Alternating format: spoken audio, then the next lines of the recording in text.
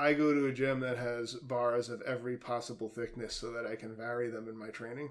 Basically, don't intoxicate yourself in believing in possibilities, because that will just cause you to enter a realm of epistemic closure.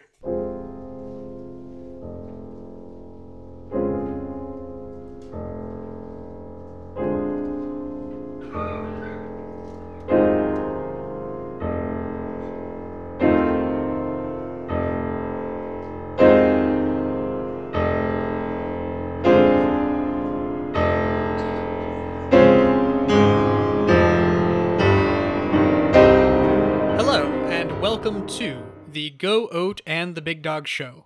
I'm your host, as always, Go Oat from twitter.com at go_oat.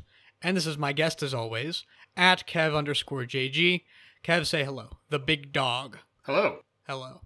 So I think it's, given the timing, going to end up being pretty clear why we're choosing to revisit this podcast now. In the last, 24 hours, there was an insurrection at the Capitol building sparked by the former president, Donald Trump, and we're going to talk about that because it's the current big deal. President. Well, yeah, I suppose so. He has 2 weeks. A lot can happen in 2 weeks. Yeah, well, you know what Lenin says. I would feel a lot better if I knew what Mike Pence's status was. Anyway, we're gonna bracket that. Not clear to me. So. Lots going down. We just saw what looked like a hostage video that the president released where, first of all, he finally appears to concede the election, but it's in like a 3/4 view. There's a weird camera cut in the video. And there's a careful Jesuitism about it, right? The simple intelligence of such a man is still able to avoid certain words. He never says, "I lost." He simply says that Joe Biden will be the president. Does he even say that? I think he says something to the effect of a new administration is coming in. I mean, people can I forget if he says the name Joe Biden. Yeah, I don't know that he says Joe Biden's name. It doesn't really matter. He does not say he lost, but he did not say that the election was stolen. He does not say that he won. He did not say that there's any additional recourse that he will take, except for at the very end. Yeah, I mean, he says something to the effect of, to all of my supporters, this is just the beginning of our long and beautiful journey together, which, take that as you will. I certainly take it a certain way. So that's where we are. It's I guess, 9:30 p.m. on January the 7th, 2021. So, yeah, that's where we are. That's what we're going to talk about.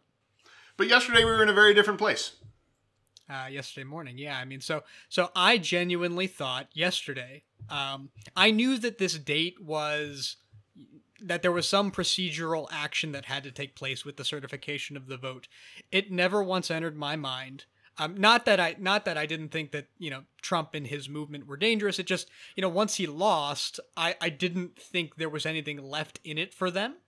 And so I genuinely didn't think that anything would happen up until the transition at the inauguration, right? Once the legal challenges were exhausted, that was going to be it. So I wasn't paying attention.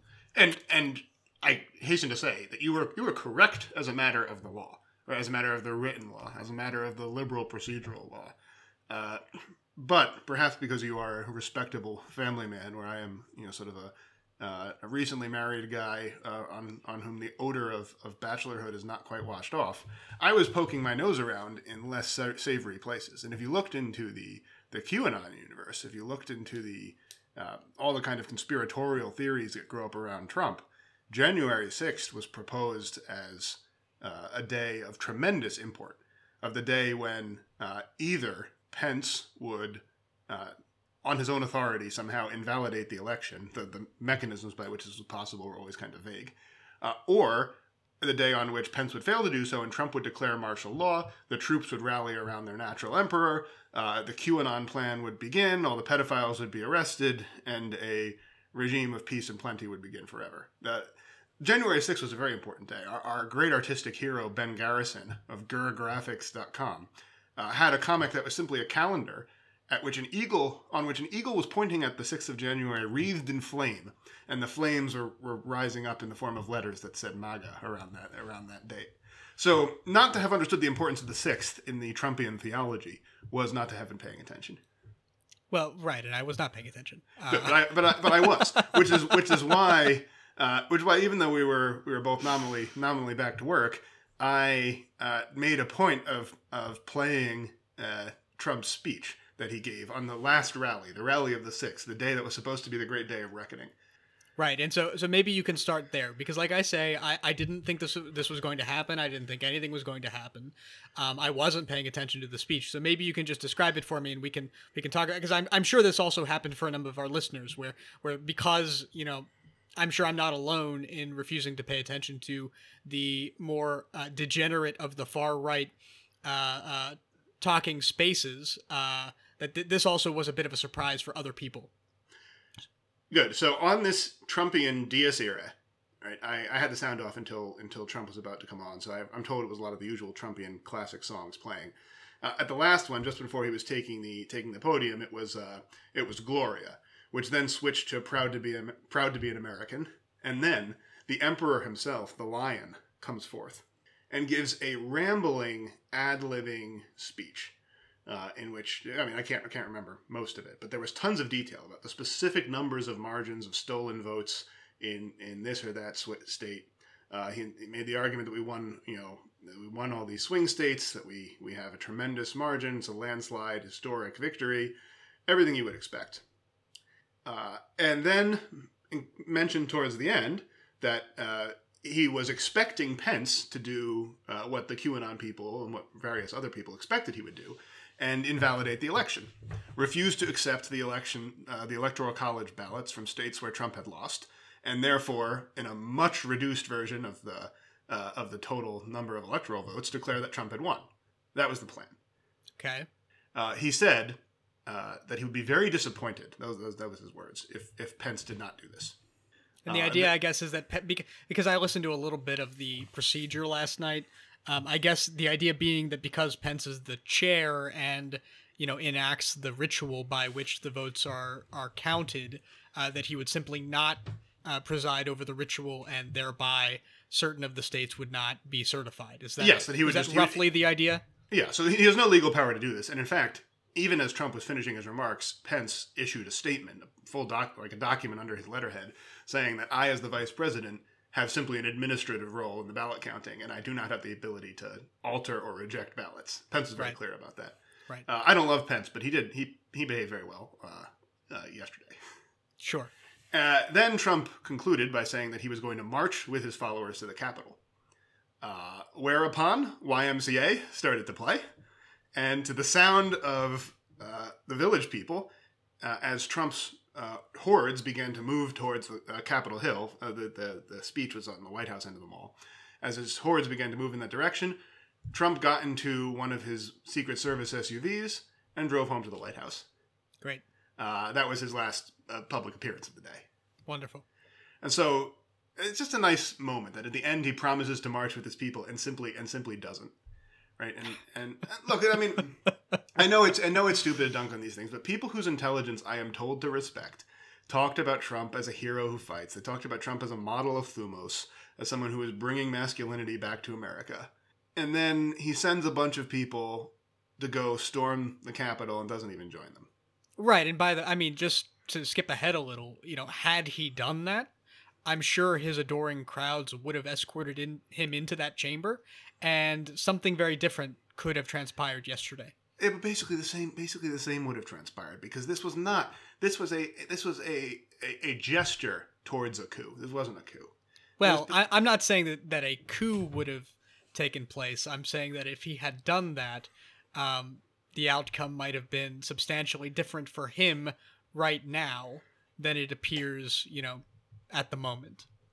But it was a shambles. Something would have had to have been done. If done anyway, we don't need to go down this hypothetical rabbit hole, because I don't think it's particularly interesting or instructive anyway. But something probably needs to be done as it stands.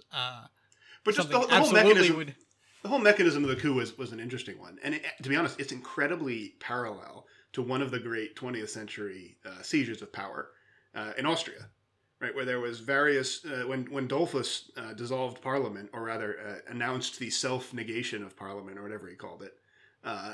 It was because of an electoral dispute, the details of which are not worth going into and involve the intricacies of Austrian law at the time. But since a clean electoral result could not be achieved, he was declaring that Parliament was suspended, and from then on he would rule as a personal dictator.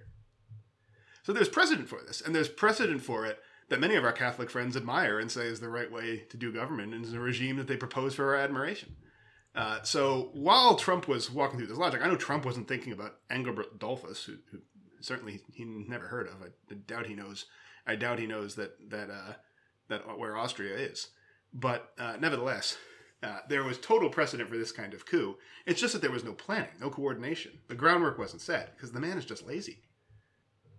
Well, I'm not prepared to say that a man who has just gotten finished with one of the more momentous political acts in my lifetime, and that we're likely to experience in our lifetimes, is particularly lazy. Maybe he is, maybe he isn't. He didn't act. He didn't act at all. He certainly did act. I mean, I think that's a key piece of the story. It sounds like you just told me that he, for weeks spent time planning a large assembly to come to Washington, D.C. But he planned nothing. The assembly was people who had come spontaneously, who had often organized themselves on other websites, sometimes on Twitter, but mostly on scarier parts of the internet, and who arrived without any marshaling, without any organization into the structure that a legitimate coup would require. He just, because he is lazy, he said, show up on the mall and make me president, right? Assuming, as he normally does, that once he has announced something, his minions will attend to the details. Unfortunately, the details were not attended to. Sure. I don't know. I guess I'm reluctant to, again, I think there's this sort of tendency to underestimate what this man has achieved in view of either deliberate fantasies of fascist takeover or fascist government, or comparison to fascist successes in the 20th century. Look, obviously, this was not as coordinated as some of the more unsavory episodes in world history, but I'm just not willing to. There was this idea that Trump is weak. There was this idea that Trump is senescent, that Trump is enervated. He's certainly senescent. And yet he has managed to achieve, again, one of the more momentous events in, again, my lifetime.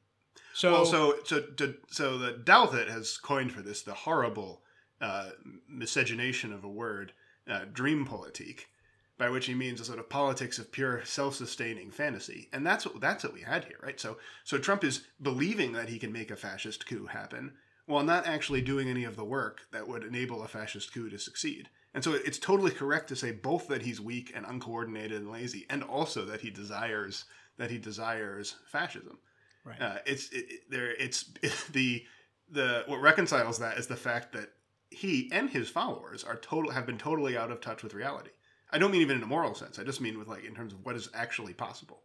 Yeah. Well, I mean, General Flynn was not going to somehow get the military not to obey their normal commanders and support Donald Trump. But if you look in the QAnon universe, and if you look in the sources that you assume were also being brought to Trump himself, that's what was being said. And no one says no to the emperor. No one tells him his dreams are nonsense. And so he continues to think that as soon as he gives the signal, the war will begin. Well, and they got very far with that kind of a mentality, right? I mean, they got elected. It was the same way that the presidential campaign worked. Right? Absolutely. And then this is the thing, right? Everyone saw that 2016 happened by kind of magic, right? Every obstacle before Trump seemed to collapse. He just seemed to have. The Republican Party was helpless before him. Hillary was helpless before him. Anyone who tried to oppose him once he was president, at least within the Republican Party, quickly folded and either disappeared or bent the knee. And so people concluded either that he was brilliant and was a tremendous politician, which I think no one believes anymore, or that there was some inevitability of history that meant that events were so arranged. There was working class politics or populism or whatever phrase people used, that there was an inevitable, inexorable force behind Trump. And I think what we're realizing is that just wasn't true. There's kind of a lot of flukes. He got a lot of lucky breaks. Yeah, absolutely. Yeah, but I mean, even so, all I want to be keen to insist on is that this really happened in reality, right? Yeah, I mean, the threat was real. They would, if there was a way to do it, right? If Trump had been energetic and had worked on winning over the mid layer of army officers to his cause and persuading them that they should, shoot their superior officers and obey only him. Because they're pedophiles or whatever, right? Because of, whatever. Standard coup stuff. Yeah. If he and his agents had the foresight to do that, things would have been played out very differently and hopefully wouldn't have succeeded, but would have had a shot of succeeding. But they were intoxicated on their own mythos, and they just believed that everything is going to go our way. Well, I mean, when you get to the event itself, it's plain that there are people entering the Capitol building who are not only armed, but in the possession of what looked like zip ties for taking hostages. Even So the idea that some people have, including some people have started saying that this was clearly a peaceful protest. People just walked in. Someone at the Federal is saying people just walked into the Capitol because they thought it was open. Right? I mean, total lies. There's no other word for this. This is not a misinterpretation. It's simply a lie. And I think to your point, what's interesting about it, right, is that if those people, because of how catastrophic the security failure was, if those people had a modicum of organization, direct support, and a few extra guys, I think we're looking at a very different outcome. And Mike, in terms of the lack of organization. I mean, and yet it materialized. Right? What's the old saying? It's worse than a crime. It's a mistake. They had off-duty cops with firearms in the Capitol, right? They had military men in the Capitol. Right? Yeah. I haven't heard of any active duty. The Trumpists, you mean? In the hordes that were running through the building. I mean, everyone looks at the ridiculous photos of people in outlandish costumes, and you wear an outlandish costume, you get attention. But there were people who were in there who were absolutely prepared to fight and kill, and had no coordination. Right. And so I mean, even though I do agree that there's this weird tension between the fantasy world and their lack of real life, No, interest. But it could have think about the assassination of Franz Ferdinand. Right? The Black Hand keeps trying to shoot him, and they miss. The bomb doesn't go off. And then, because of all these assassination attempts, the chauffeur decides that he's going to change the itinerary, drives down a side street where one of the failed assassins, with a bullet still in his gun, has taken a break and is having a coffee. Or liquor. So I don't know what he was drinking. It's not important he was drinking. And so, having failed in his plan to kill the Archduke, he's sitting down to rest his nerves. And the Archduke drives right next to him. He hops out and shoots him and kills him. And so there's that element of chance where, if Nancy Pelosi had been slower, certainly she's not very quick, in getting to whatever bunker they installed her in during the invasion, and some maniac who had brought a gun into frankly, even a taser would probably be enough to take out an old lady like that, right? That's when you start to have a real coup. Yeah, no, and I mean, I don't actually regard this with any amount of amusement. I think one of the difficulties of encountering, events like this on a website like Twitter is that it's, so infused with irony and jokes and all this stuff. And people do that to blow off steam and all that, and that's fine, but we can't lose the sense that we just barely averted a genuine national disaster yesterday. We are uninjured, but the bullet was definitely shot at us. Right. And this is one of the things that's driving me nuts more than anything else. And you've seen this basically from everyone on the right, is a kind of sneer. Look at these liberals complaining about this unprecedented threat to our democracy. Liberals are always saying that our republic is in an unprecedented scenario, or that our democracy is in danger. Look at these boys crying wolf is effectively the argument. And it's yes. People complain a lot about unprecedented threats to democracy. And there was certainly crying wolf because people hated Trump and sometimes would see conspiracy where there was only bumbling. But they were all proved in the end exactly right. But in the end, there was actually it's actually it's the third time that there was an armed assault on the U.S. Capitol. But only the second time that the Capitol was stormed by force. Because there was a case in the 50s where some Puerto Rican separatists were let into the visitors gallery and started shooting people to get Puerto Rico's independence.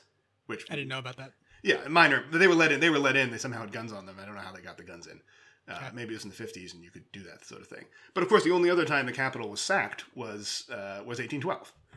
Right. So yes, and it is totally unprecedented to have a mob storm the Capitol with the intention of disrupting the ballot counting and with the clear intention that the president has charged them with of preventing the correct count of the election. Like, yes, that is unprecedented. That has never happened in our history. God willing, it will never happen again.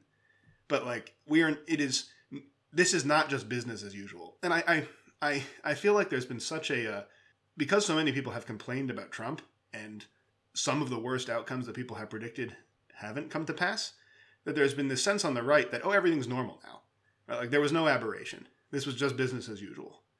Which is, I mean, even when people aren't lying explicitly, which many, many people are doing, that's just a morally irresponsible stance. Well, for a long time, we've, had a very strange situation in which Trump's most diehard and shameless partisans are saying that Trump believes and wants to do certain things. His critics in the center liberals, and on the left are saying the same thing, that Trump wants to do, a certain thing, but just that it's bad instead of a good thing. And then these very strange, like anti-Trumpists who are insisting that there's nothing to see, right? Despite what Trump is plainly saying, despite what Trump's partisans are plainly saying, despite what Trump's critics are plainly saying, they're engaged in this kind of fantasy in which actually there's nothing to see here, which is just, I think it's been completely exposed. Well, and just two things made that possible, right? The combination of two things. Those people wouldn't mind if Trump did what he said. So they're saying that they're poo-pooing us. They're saying you're stupid, basically, to take Trump at his word. You're dumb to take Trump at his word. But they wouldn't mind if he did, right? Like, people who spend a lot of ink praising 20th century dictators who overthrew democracy to defend Christendom and stop the threat of communism probably aren't going to mind if Trump does the same thing. So that's one of the factors, right? That's why they can poo-poo us, because they don't care if it happens, right? Let's just bracket. I mean, but the other factor, right? Is that it won't actually, for the most part, it won't actually happen because Trump is lazy. He's not organizing a putsch. He's just hoping that the putsch happens and installs him in the White House again. Yeah. And so most of the time, our right-wing mockers have actually been correct that they don't have the power or the wherewithal or the commitment to do the things that they propose to do. They didn't actually create a Muslim ban. They didn't actually build the wall. Nor did they actually make Mexico pay for it. Like, if you look at they actually take over the government. Trump barely appointed half the roles he has the authority to appoint in the executive because he just couldn't be bothered. No, I mean yesterday they didn't actually succeed in the coup. Yeah. So I mean, God forbid that someone with competence and commitment should have been in that seat, right? But they all knew it wasn't true. But anyway, I think we're getting at one of the dynamics that you sort of opened my eyes to, that I found useful in the analysis here, which is kind of the half joking, half threatening dynamic that a lot of these right wing discourses have had. Yeah, right? Play is how we practice for the future. Play is how we practice for the future, but also the sort of daring us to accuse them of being serious. Right, because if we accuse them of meaning what they say, it's, oh, you stupid libs, how could you believe that was possible? You're much ado about nothing, right? And if you don't take them seriously, you are sort of open to the risk that they actually do mean it. Well, right, and to your earlier point, and this is what I was going to say, is that in a lot of cases they are serious. They're simply lying when they deny, and that's what I think it grinds my gears. I don't like it. I don't like being lied to. I don't like lying. I don't lie to my son, even in I don't, lying is bad. Lying is, it's immoral. It's like, I think we can say this podcast takes a unanimous stance against lying. But it's utterly endemic in Christian circles. And so that's why I have to be very simple about it. Because but that's the thing. I wonder how much of it is lying. Like I think there's a lot of deliberate lying. Like, does Abby Johnson believe that there were no Trump supporters who stormed the Capitol? That it was just left-wing agent provocateur storming the building. Like, I think Abby Johnson is lying. No, but I wonder if I think that this gets to the issue of a totally closed universe of discourse. Like, she doesn't talk to or listen to anyone who believes that Trump is capable of ill, right? Or that Trump supporters are anything but patriots who are trying to save babies.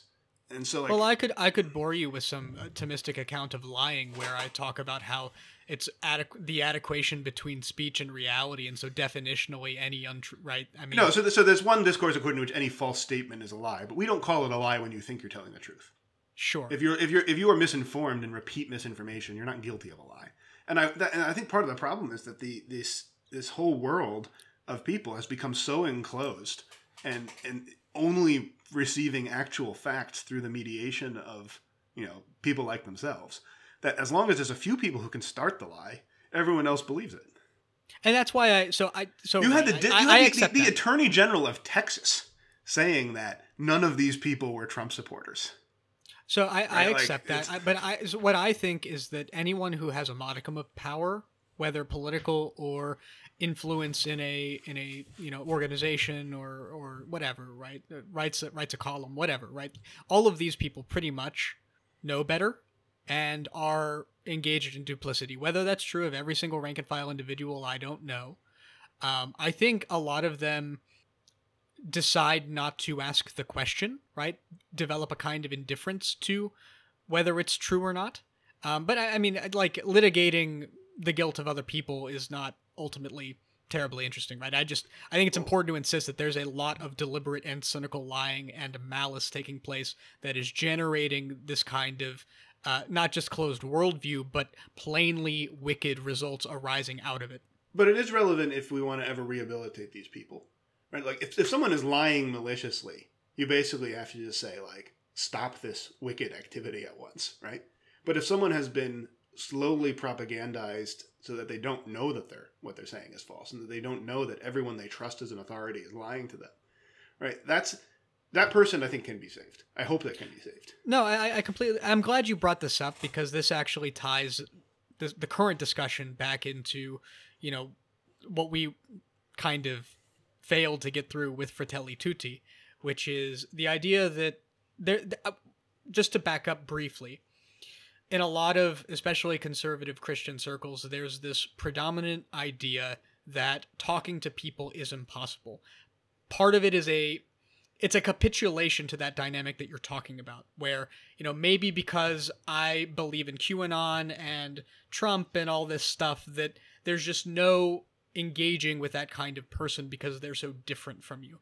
And then there's this other version of it that's articulated for somebody who might be understood as a secular liberal because they believe XYZ, which is maybe incompatible with, like, maybe they're an atheist, I don't know. It doesn't really matter. The claim is always that there's this extremely sharp distinction between persons such that no discussion can take place between them.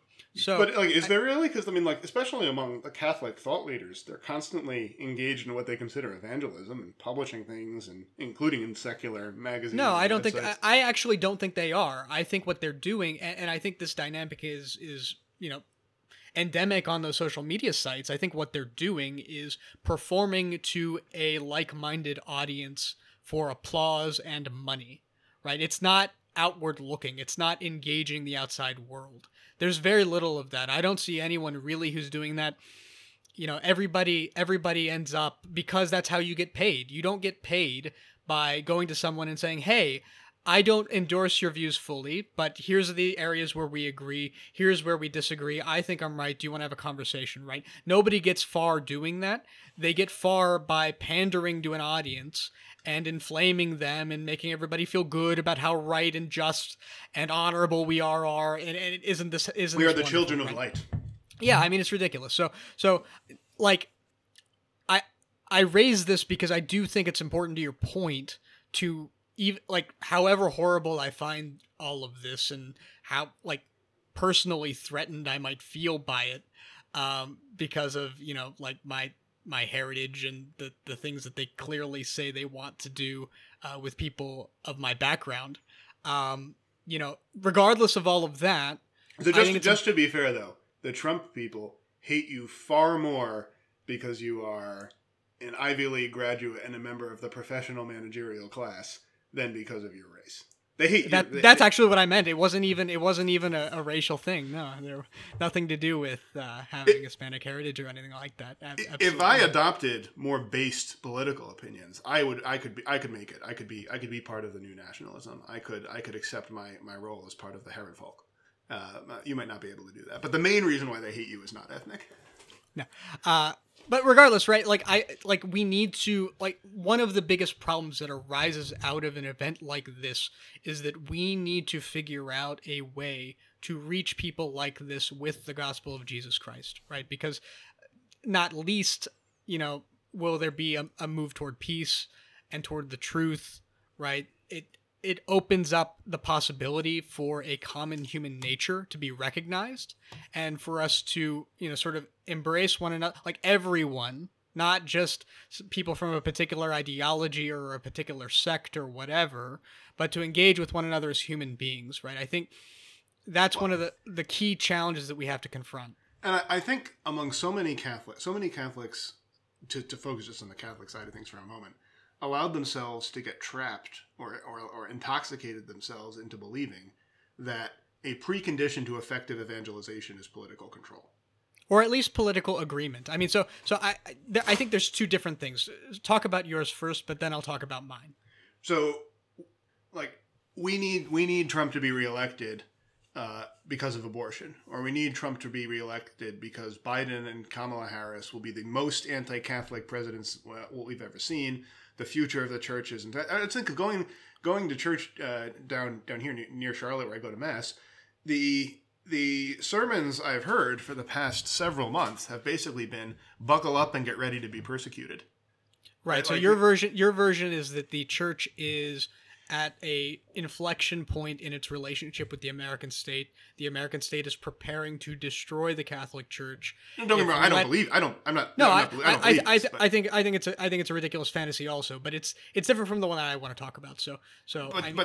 But that I think is one of the obstacles, because if people believe that if people think that the situation for Catholics is going to change dramatically, that we'll be in a whole new world once Biden is inaugurated, then of course what they need to do is not worry about any of the faults of Trump or of his political allies, because you don't worry if the lifeboat is comfortable when it's your only chance.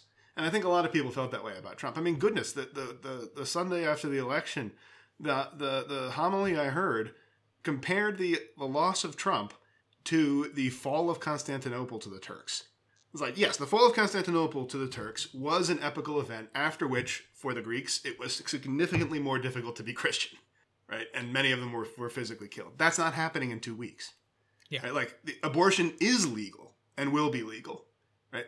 Many corporate entities and many legal entities, including many that Republicans won't even touch, are going to promote attitudes about family life, about economic life, that are utterly opposed to the teaching of the church. That is true and will be true. Probably some things will be a little bit worse. Some things may be a little bit better even, I hope. But there isn't going to be a grand inflection point that gets in the way of Christian witness. No, yeah. More than anything. One of the fantasies is that we can't admit as Christians that the coronavirus is dangerous because it's the pretext by which Kamala is preparing to suppress Christian worship.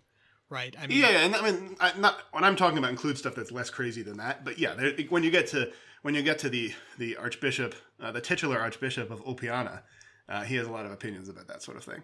Once again, you pay more attention to him than I do. But your attentiveness to the far right has paid off for you a little bit. In the last couple of days. Who is the titular archbishop of Opiana? Some kook posting things online. Well, then he turns out to be expressly promoted by the president and almost adopted as a proxy into the campaign, right? Knowing about these things has been useful and has actually, I think, enabled me to understand what Trump and the people around him are trying to do. So I commend you for it. I pay attention to the left as well. I'm a massive nerd. It's just we're talking about Trump now. Just before we started recording, you accused me of paying too much attention to the infighting among the Democrats. Look, I'm a busy father. I can't keep up with all of this. But of course, I appreciate that you do. You're not too far into dad mindset, though. The next step is to say, because I'm a busy father, I just need to trust that as long as Trump gets reelected, he'll manage everything for us. Yeah. But anyway, so you were talking about a different mindset than I was talking about. Right, and so it gets. I think it gets your mindset is basically like the church will not exist at all, right? We can't go to church; we'll be killed, whatever, right? Because something in that direction, as a function of who controls the White House or American secular power, whatever, right?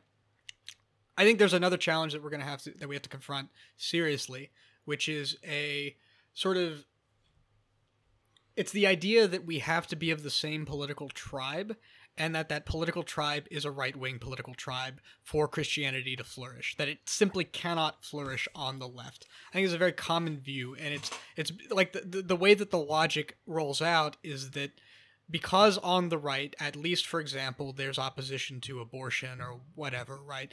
Comfort with evangelical Christianity in a way that there's not on the left, let's bracket the experience of Black Americans there, because it's generally articulated in a bit of a racist fashion. Doesn't matter. Because we have to have this sort of preparation for the gospel in place that's only provided on the political right, Christianity is basically useless to bring to the left. Well, and this is often, so that in terms of practical politics, is often framed in terms of abortion or issues of sexuality, although frankly, on most of sexual issues, the Republicans have caved as much as the Democrats. Sure, let's not litigate the factual question. I mean, I just think this mentality is pervasive, right? But there's basically no point. There's a theoretical complement to it, right? On the one hand, it's a vote for a Democrat is a vote for killing babies, right? Whereas no one ever says you can't vote for a pro-choice Republican, right? But a vote for a Democrat is a vote for killing babies. On the other hand, there's all kinds of theoretical arguments, right, about why the essence of all leftist thought is atheism and materialism and a denial of the final end of man. So therefore, obviously, we must oppose Bernie Sanders because his economic ideas are in kind of a secret, hidden way opposed to the Catholic faith. Like I know that sounds, I know that sounds kind of stupid, but like I had someone write me a letter basically saying that because I liked Bernie Sanders, my commitment to the Catholic faith was in question, and he didn't want to be my friend anymore. Like the handwritten letter was very trad, both in content and in form. Well, I'm very sorry. I mean, I don't want to laugh at that. It's kind of tragic. It's not pleasant, but it is also. I mean, anyway. Part of my hope is that when this political madness passes, some of these people will after a brief hangover, come to their senses and recognize that, like, and look, let me take advantage of this semi-public medium to offer the palm of friendship to anyone who wants to take it. If you denounced me as an enemy of God and blocked me on Twitter and made jokes about me in your DM with Adrian Vermeule, all is forgiven. Fratelli tutti. Let's be friends again and recognize what we have in common. But let's be gracious in victory. We must be gracious in victory, magnanimous. That's right. Yeah, and that's why I'm going to say that God forgives and I don't. That's a joke. We're living the spirit of Fratelli tutti here on the Go Oat and the Big Dog Show. Anyway, we're off topic. I want to return to this idea that, like, it's this despair of that we could only there's only one possible ally for us. But it's not even that. It's like it's the denial of the efficacy of grace, right? There's not even a point in talking about Jesus Christ, somebody who is on the left half of the United States of America, over half if you look at, the results of the election, whatever, right? Polls don't care. Like, there's just no point in evangelizing these people. And I just think it's so monstrous an error that it's the other piece of this that we have to seriously engage with because of these closed bubbles. Because what happens is, to the earlier point, if you only believe that there's a possibility for Christ to take root in people's hearts if it's on the political right, then you have to go into the QAnon circles. You have to play nice with this mindset and effectively constrain your Christian imagination to fit this political box, which I think is it's risible. It's horrifying. It's interesting that this is not because Catholics as a whole are right wing. That's right. Right. Catholics, frankly, Catholic Americans resemble nothing but Americans. There's so many of us. I say Catholicism is less black than America, and there's reasons for that we won't get into on this podcast. But other than that, Catholics resemble Americans and tend to vote in the same proportions as the country as a whole. But but on the left, you don't have like Catholics who support Biden. I know many of them, right? I voted for Biden. I know lots of Catholics who support Biden. None of them say that it is a condition of the Catholic faith to vote for Biden or to support him, or that to the extent that their political program aligns with Biden's, which that's where I start getting uncomfortable. I just want him to beat Trump. But to the extent that their political program aligns with Biden's, that it is an expression of the Catholic faith. Nobody does that on the center left and on the left, right? Like, I say Medicare for all is good, not because it's the teaching of the popes, not because it's the doctrines of the church, although it is compatible with those, right? But I don't say that America needs to do this because an order has come down from the first see. Right? I said America needs to do this because it simply is what will serve the common good. But on the right, there is, and I don't know why this is so, but on the right, there's a tendency to want to not to use religious arguments as supplementary, but to weaponize them, right? And to say, you may think you have arguments that allow you to disagree, but know that the church has forbidden this argument. Know that you are a heretic, not merely a person with a bad prudential choice, if you disagree. And that is I don't know why it's true. Maybe I'm just kind of dull here, but you see right-wing Catholics constantly, and sometimes in very, very stupid ways, weaponizing the faith this way. Well, I think the right has always been more comfortable with, like, the left in its more extreme. No, but leftists are totally okay with denunciation and excommunication. It's just no. But what I was going to say is that they in their more extreme, I guess, I don't know how I want to use extreme there, but the point is they are comfortable simply not making reference to faith or the church or religion at all. And in some of the more extreme versions of a left-wing society or ideology have been actively hostile to religion, whereas the right has always sought to control religion and bring it into the service of the political power. So I think that's all we're seeing there. Yes. Yes. I mean, I think that's fair, and say a lot of Christians have mistakenly interpreted the state's desire to dominate them as a kind of sincere courtship. Right. And I think in this context, we would mean less the state and more a particular partisan party, which, bears a certain relationship with the state. Of course, once we're in really right-wing territory, there is no difference between the leader and the state. Sure. Right. The Führer protects the law. The Führer protects the law. That's one of the Schmittian theses. The argument was basically that Hitler was superior to the Constitution, and that his will was first, any laws came later, and that was ordered. The whole system was ordered that way. Yeah, great. And well, look, you can see why the Schmittians, having read that, had certainly had no qualms about the idea of Pence discarding the Constitution and making Trump president again. Is this the quod placuit? The what? That's a different thing. No. Whatever pleases the prince has the force of law. Yes. So in Latin, it's quod principi placuit, legis habet vigorum. Yeah. For Schmitt, it was the Führer protects the law. Great. But they're basically the same idea, right? Which is that law is derived. And again, this idea isn't even essentially right wing, because you find Stalinists saying basically the same thing about Stalin. But it's obviously a wacko idea. So I think we don't even need to take it seriously. No. Its proponents are fools and are also defeated by history. So we can. And by the events of the last 48 hours. So let's go back, actually. So the other thing I think we wanted to talk about, or at least that I think is interesting to talk about, is to relate what we saw to the discussion that we had previously on the Go Oat and the Big Dog show about the looming fascist moment that we saw at that point in time, which I believe was like, I don't know, 4 months ago. I whatever, it doesn't matter. The point being, we said on that episode, roughly speaking, there are a lot of people, there's a lot of like worrying signs. There are a lot of people who are interested in what we saw as play acting fascism in America, but that the conditions overall for fascism don't hold and that we don't think it has a real shot. I guess I just ask you to riff on that, and do you think anything's changed? What should we take from the events of the last 24, 36 hours in the light of that previous discussion?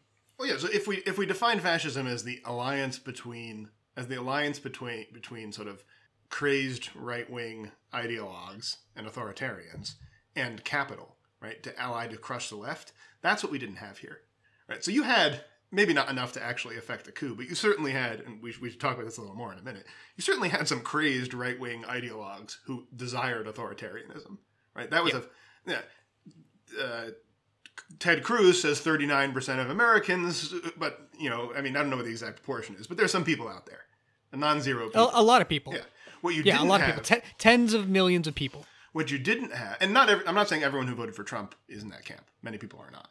But no, tens of millions is a fraction, right? So, but that camp exists. The reason why it didn't become fascism is because capital never allied with that camp, right? Like all the major corporations, and people denounce this as if it's surprising that corporations should want to be on the good side of the American government. Of course, they want to be on the good side of the American government. All the major corporations have acknowledged Biden's election, right? And there's been in the past few days, as Trump's people were trying to do their sort of charade of a coup, you had a bunch of private entities, companies say, we denounce this coup and we support the election of the legitimate president, like him or not, Joe Biden. I've got an email from the leadership of my company saying, like, yes, despite this horrible coup, we acknowledge that Biden has won the election. And that's why it's not fascism. Right, fascism is what would happen if at least some of the corporations and some of the interests of capital said, because we fear the left, because we fear socialism, we fear that the workers will rise up and seize power, we authorize the Proud Boys to go murder union organizers or something, right? And that's the dynamic of fascism that we simply didn't see. Everyone on the authoritarian side is talking about the danger of communism, right? Like there are many, many people and many Catholics who are sure that Joe Biden and Kamala Harris have a communist agenda, which is, it's factually stupid, but they're sure of it. They believe it. And I think we did talk at that time about the sort of production of a fantasy left. Sure, but the point is to oppose to this sort of fascist narrative, this attempt. A communist agenda, if it existed, would be a huge threat to corporations, and because it doesn't exist, the corporations don't really care who won. Like, is Trump marginally better for business? Maybe, right? But like Raytheon and Chevron and Bank of America and Goldman Sachs are not going to overthrow the government for a marginal difference in the tax rate. Right. Stability is in everybody's interest. Right. So because there is no left that challenges the system, the order is actually, in some good ways and in many bad ways, the order is pretty stable. The authoritarians aren't going to have the alliance from business. Their capital is not on their side. So that's why fascism didn't happen. But my goodness, the factions came out of the woodwork. Yeah. Right. And this is, again, I know we talked about this a little earlier, the dialectic by which we would express a concern, we'd be roundly mocked for having been so foolish as to take that concern seriously. And then it turns out to be true. And I feel like you were a bit of the voice in the wilderness, because you would say, Trump is a white supremacist president who depends on white supremacist support.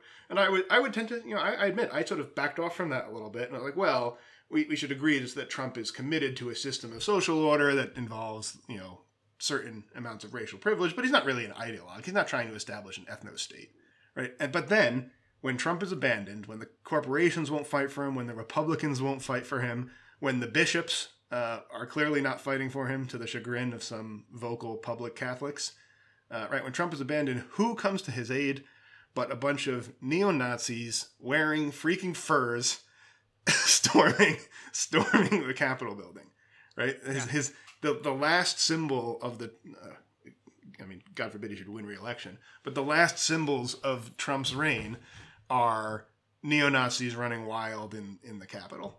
And, like, that's his legacy. Yeah. I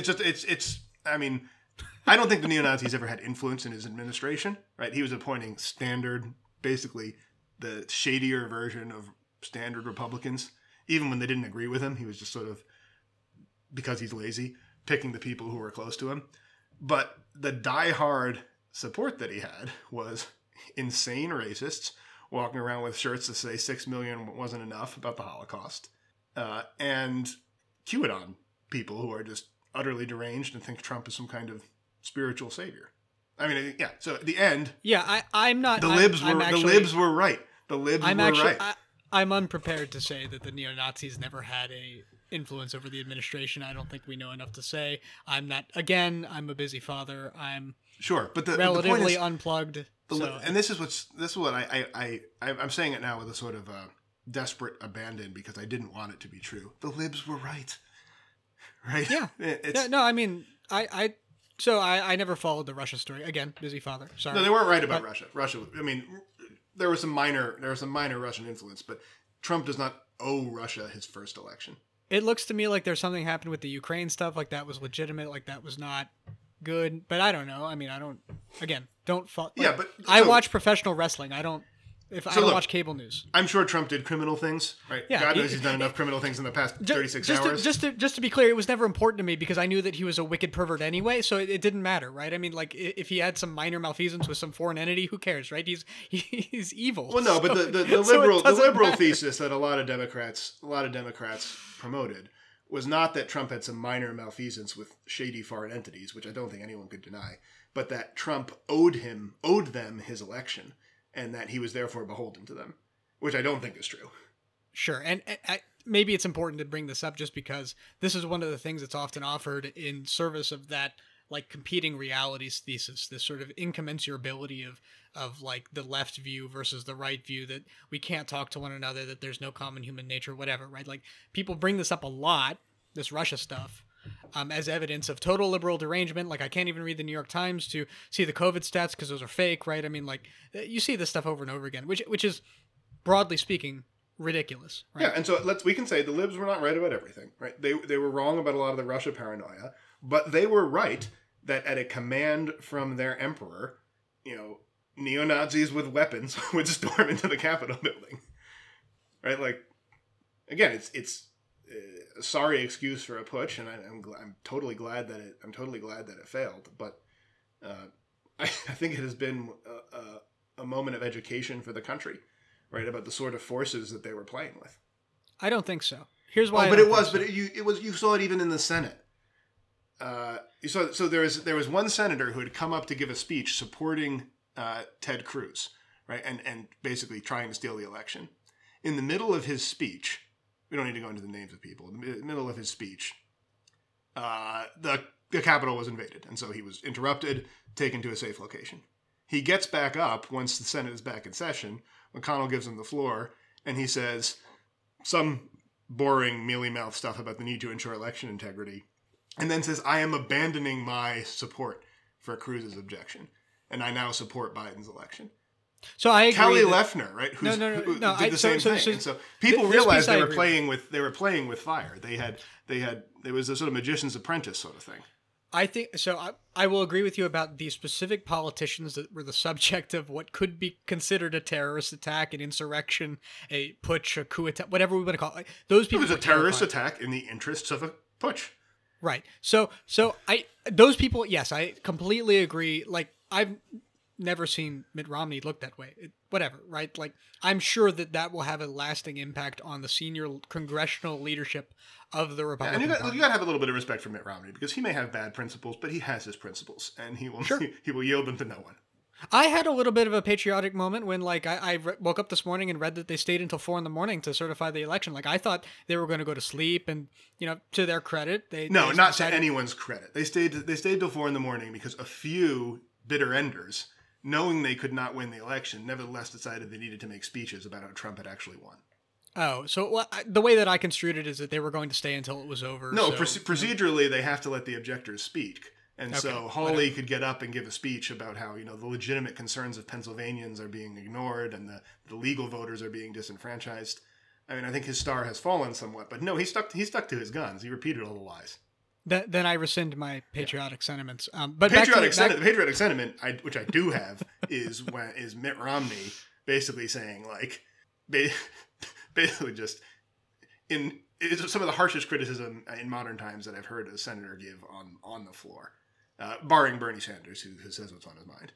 Right. Well, I don't think I'll listen to it, but like back to who learned something, right? You said people learned things. I think the congressional Republicans, a lot of them learned something in the Senate.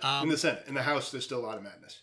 Yeah. Oh, I suspect that some of them too, but we'll see. Who I don't think learned anything were like the Catholics and this has actually been extremely instructive for me watching. I think there have been three responses, broadly speaking. First is the simple like equivalence of a terrorist attack on the Capitol building to disrupt an election procedure, trying to equate that with the racial justice protests that in a lot of places devolved into riots over the summer, which we talked about. I don't want to get into that. Let me just get through the three things. I don't want to revisit the riots thing. My views have not changed. I think there's an obvious difference between these two things, but that's been one broad stream of reaction. I think another broad stream of reaction was just sort of a confusing aloofness with wisdom and like indifference and despair with like clear-sightedness, where there's this sort of, oh, who cares about politics? It's not actually important, which is obviously not the sort of attitude with which they regard like, no, that's called Kamala Harris and the coronavirus. That's called being a sore loser, right? We lost, so we didn't care about it anyway. Yeah. And then I forget the third thing because I got derailed a little bit. But I think there's maybe what the third way that people have. But none of them are good. None of them have been evidence of that we learned something, that we're going to change the way that we interact with American politics. The third way we've talked about, right? It's to mock the libs for imagining that this was ever a threat worth taking seriously. That's right. That's how stupid could, even though we tried to do this, how stupid you are to think that we could have succeeded. Yeah. Yes. I just do want to insist that you're not right about this. The Catholics have noticed. The Catholic discourse people haven't noticed, right? Like Catholic pundits and editorial writers and celebrities, including some celebrity priests, have not noticed because their whole career is tied up in owning the libs and showing and finding a way to show how whatever happens, it shows that we were the children of light, right? That's what they need. Normal Catholics have recognized this and are horrified by it. And we've seen this too. We've seen among our friends and like acquaintances of ours, people who are kind of on the fence about whether Trump was our savior, right? Or Trump was actually going to make, the Catholic state real. People who are kind of on the fence have come down, right? They've realized that this is too far. I would like to understand how many people there are who you are categorizing as normal Catholics in that claim. I mean, I won't deny that there are some handful of people who don't have podcasts, people who don't have. I mean, look, maybe we have podcasts. Yeah, I know. I'm not saying we're normal people. We're in discourse world. That's right. But like a Catholic pundit sees a total humiliation and discrediting of Trump and stays silent and tries to think about how he's going to sort of position this as a victory or talk about, how it shows at least some principle that vindicates us. The normal Catholic sees a coup attempt. Right? The normal Catholic is Mitt Romney. I don't know how many of those people there are. I really don't. Maybe there's fewer than there used to be. I really don't because, just look at the way that the coronavirus has been engaged within the parishes, right? I mean, like this whole year has been a descent. I think the farther you get from the Latin Mass, the farther you get from this madness too. That's probably true. Yeah, I mean, but that's also replaced with other issues. But sure, I'll concede that. But I mean, I really don't know. Plenty of people that don't go to the Latin Mass in like Texas, right? Plenty of people believe the QAnon stuff. I mean, I saw when I was down there, I saw in the parish bulletin a advertisement for a weekday social thing, like an evening thing, a program for the dangers of child trafficking in your area, which is not the sort of thing that you would see, a year ago. No, that's QAnon. Yeah. Yeah. Yeah, so I think it's in a lot of places. No, and look, maybe you're right. I mean, I don't get out much. Right? Neither do I. I mean, this is obviously like both of these, like it's just the anecdote. But no, but look, I don't know. For the past few months, the main places I've gone are my in-laws' house, which is pleasant and lovely. To church, which is full of political apocalypticism of the kind that we've described earlier in this podcast. And to the gym that's full of people with militia tattoos. So my perspective on what normal Americans think and believe is skewed, or else this is maybe the interpretation you'll try to push me towards. That is normal America. The reactions of there's been a ton of polls that come out, like opinion polling, however flawed, whatever, don't care. We're talking about 40%, 50% of Republican voters, likely voters that self-identify on these phone calls, that say that they approve of what happened, or that it was Biden's fault, or So that it was a majority, but this and that, yeah. So that's 25% of the country. No, you're right. You're right. We are that's back tens of millions of people, and that gives the lie to my idea that these are people who are just deceived. Everybody knows Biden did not order the sacking of the Capitol, right? Like I don't know what they think. But no, but they know that when someone calls them and asks them, "Do you think Biden is responsible for this?" It's an attempt to own the libs. Right? Fundamentally, the problem is that there are political leaders and media leaders, right? These gigantic, powerful, influential organizations, these cable networks, these like all of this stuff dedicated to ruining people's minds, and they get a total pass from every Catholic. Everyone. Nobody says anything about them because they're supposed to be on our side. Well, I'm serious. I mean, like, we get mocked for this stuff. I mean, like, no, there's definitely we're a persona sense. non grata in like a bunch of these places. No. There's definitely a sense of why do you not recognize that even if we are telling lies or doing other bad things, that we're doing it for you. Why are you ungrateful that we're doing this? Or why are you so immature as to deny that these compromises are necessary? But I don't even care about that, right? Like, I don't care. Like, this is not for me to whine. This is just to point out that, like, why are we surprised as Christians when this happens, when we permit these people who are dedicated to ruining people's souls sink their claws in, and we're just like, oh, that's fine. By the way, have you heard about BLM? Have you heard about Antifa? They're the real threat. These people that you never see in your real lives, that you never talk to, that are completely outside of your social circle, they're the problem. It's not the people that you talk to. It's not the media that you consume. It's not like, anyway, I'm sorry. No, you're right to be upset. The Catholics are like Americans politically, and in this respect as well. American Catholics have decided that they are okay with lies. And this is more true on the right than on the left. They are okay with lies as long as they support your side. The case for Biden was we don't want Trump to be president, right? Because Biden's a cipher. The case for Biden was we don't want Trump to be president. He barely had to campaign for that reason. It's kind of funny. The case for Trump, he managed to win. I know it is, but the case for Trump was a whole extended universe of mythology, right? It's that Trump alone is standing against George Soros and his Antifa gangs of radical terrorists that are also following commands from Beijing, right? Like there's this whole fan fiction that a whole universe of people, like millions of people, were not just believing this, but were actually complicit in propping up these images and creating them and in weaving this tissue of lies. And I think a lot of Catholics felt like, well, at least they're on our side, so we'll give these guys a pass.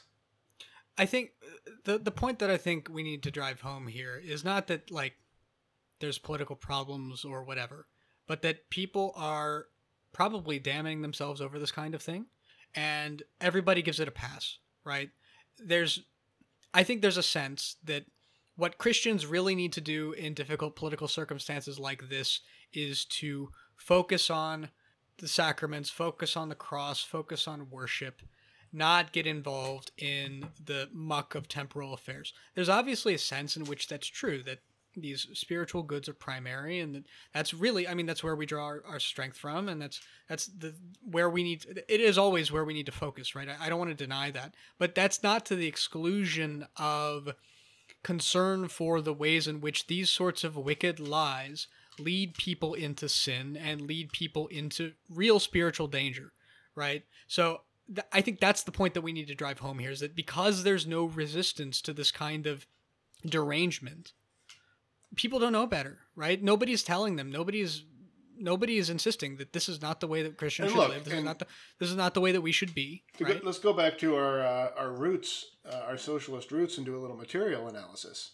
You and I are free to make these comments because we don't live by our commentary. Right.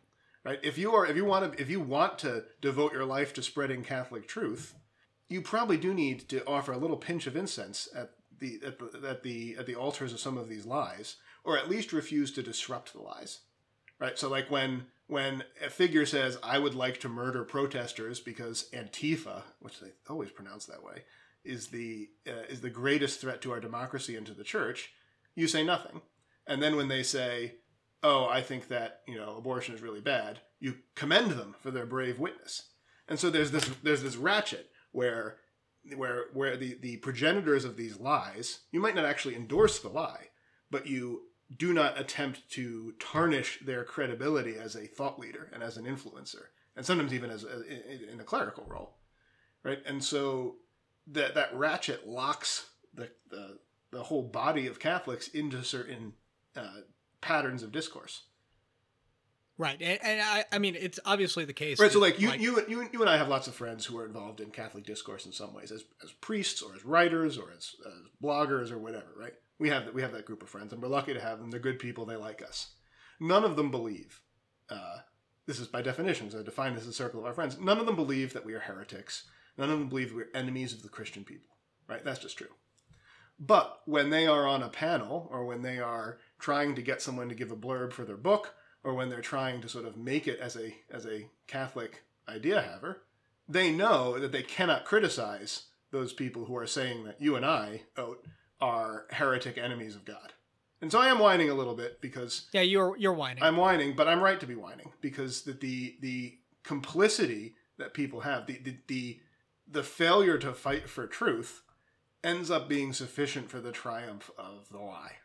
Right. I at least in a different want to context, again. our Rod Dreher would observe. Right. He thinks that way. He thinks that's why we've surrendered to communism. But in truth, whatever ideas the Catholic world has surrendered to are not communist. But they may not be less dangerous.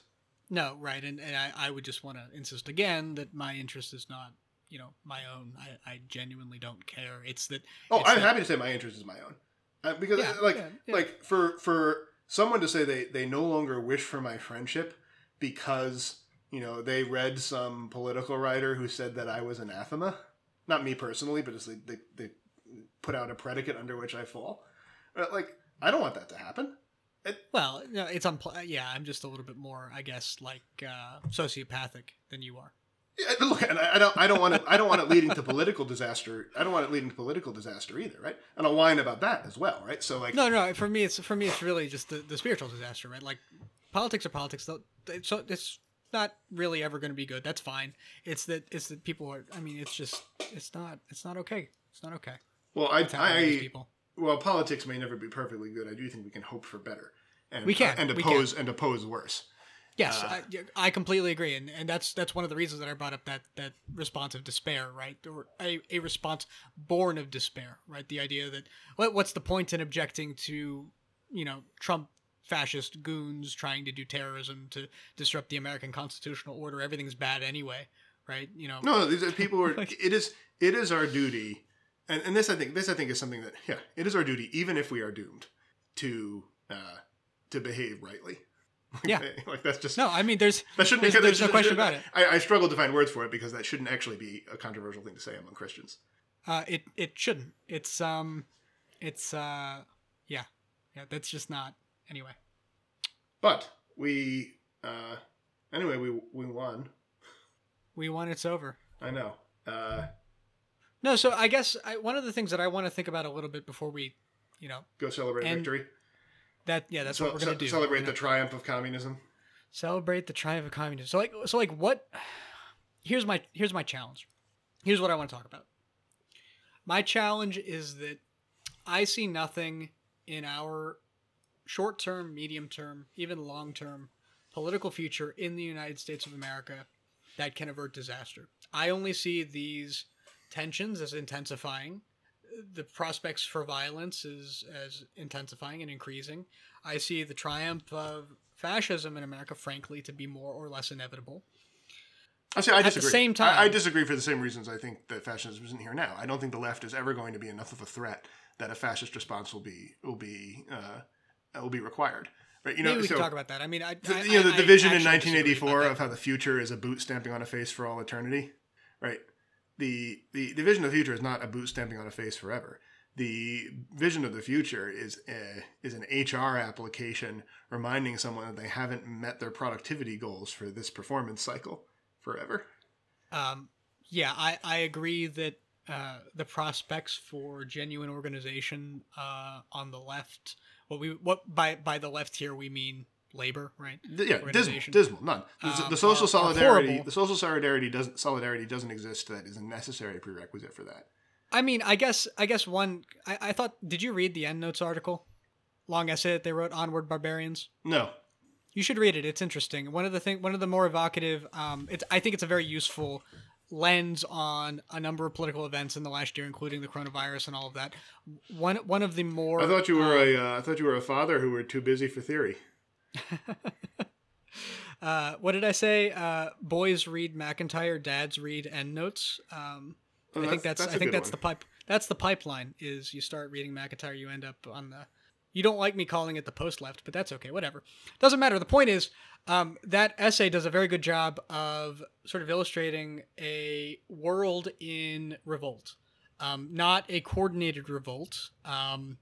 Really just what they call non-movements, which I think is an interesting way of thinking about it, that they're just these sorts of undirected eruptions of discontent. But when they frame the essay, they do a very good job of illustrating that this is global and it's intensifying.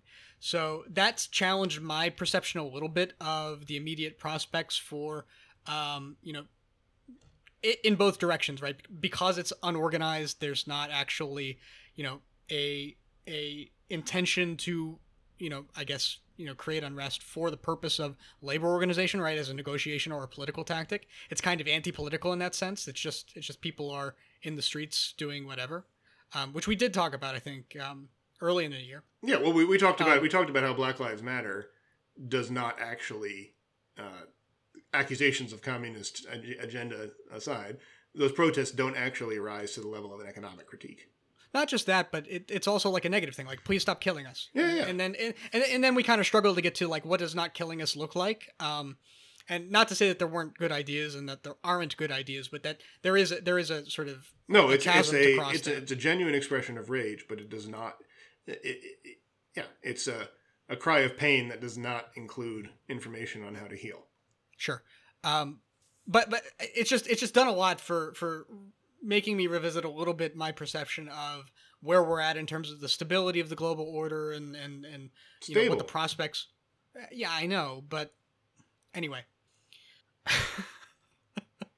you're so dismal. Well, why am I dismal? So I want to have this thought at the same time. This thought of this sort of looking at the world and not really seeing any way that it gets better and that it's only going to get worse and all this, right? I want to hold that.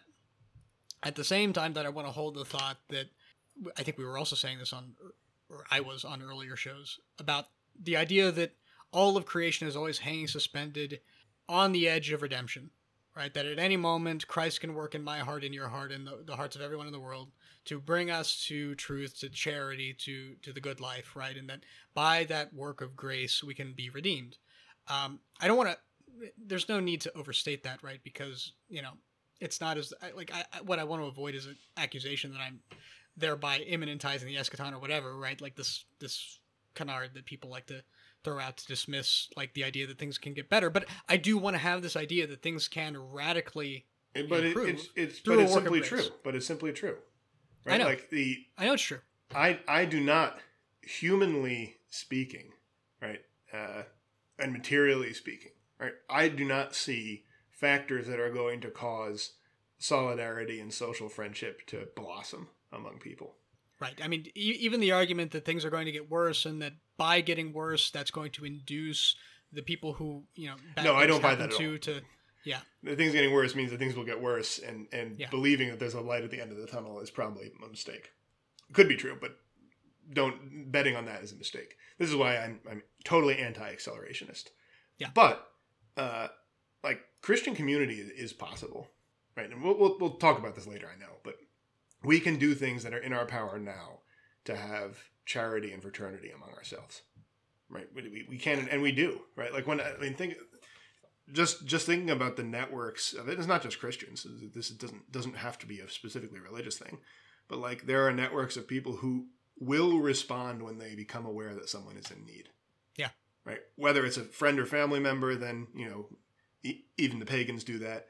But even when it's strangers, when it's people you hear of online, when it's people who... Well, and the pagans do that too. Right? Yeah, I mean, I'm not saying this is unique to Christians, but the fact that when we take it seriously, our faith obliges us to do this, right, makes that hopefully can means that our Christianity can be a motor of that kind of solidarity, right?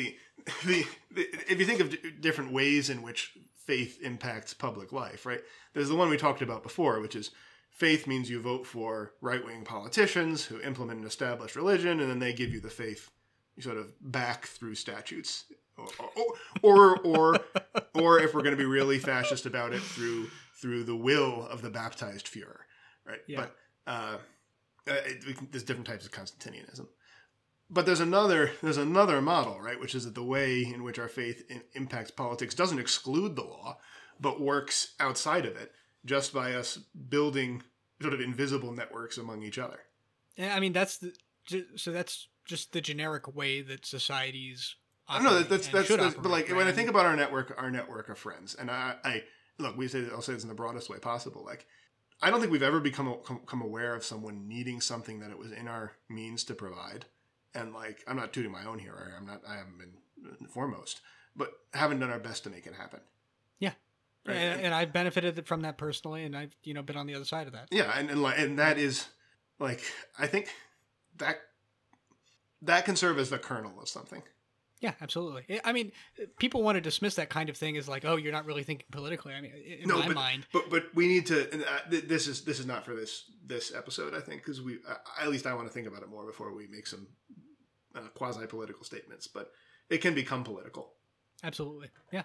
Well, and I mean, just simply coordinating between households to provide. I mean, that's pure Aristotle, right? Yes. See. Well, I don't want to get the entirely. Tell me how clever I am. No, this is just the incredibly arcane debate about whether whether our participation in the polity is mediated by households, or whether. No, I don't mean to say that. Yeah, I don't mean to say that. I mean, I know you're not. You may be a busy father, but you're not a dad in the philosophical sense. Right.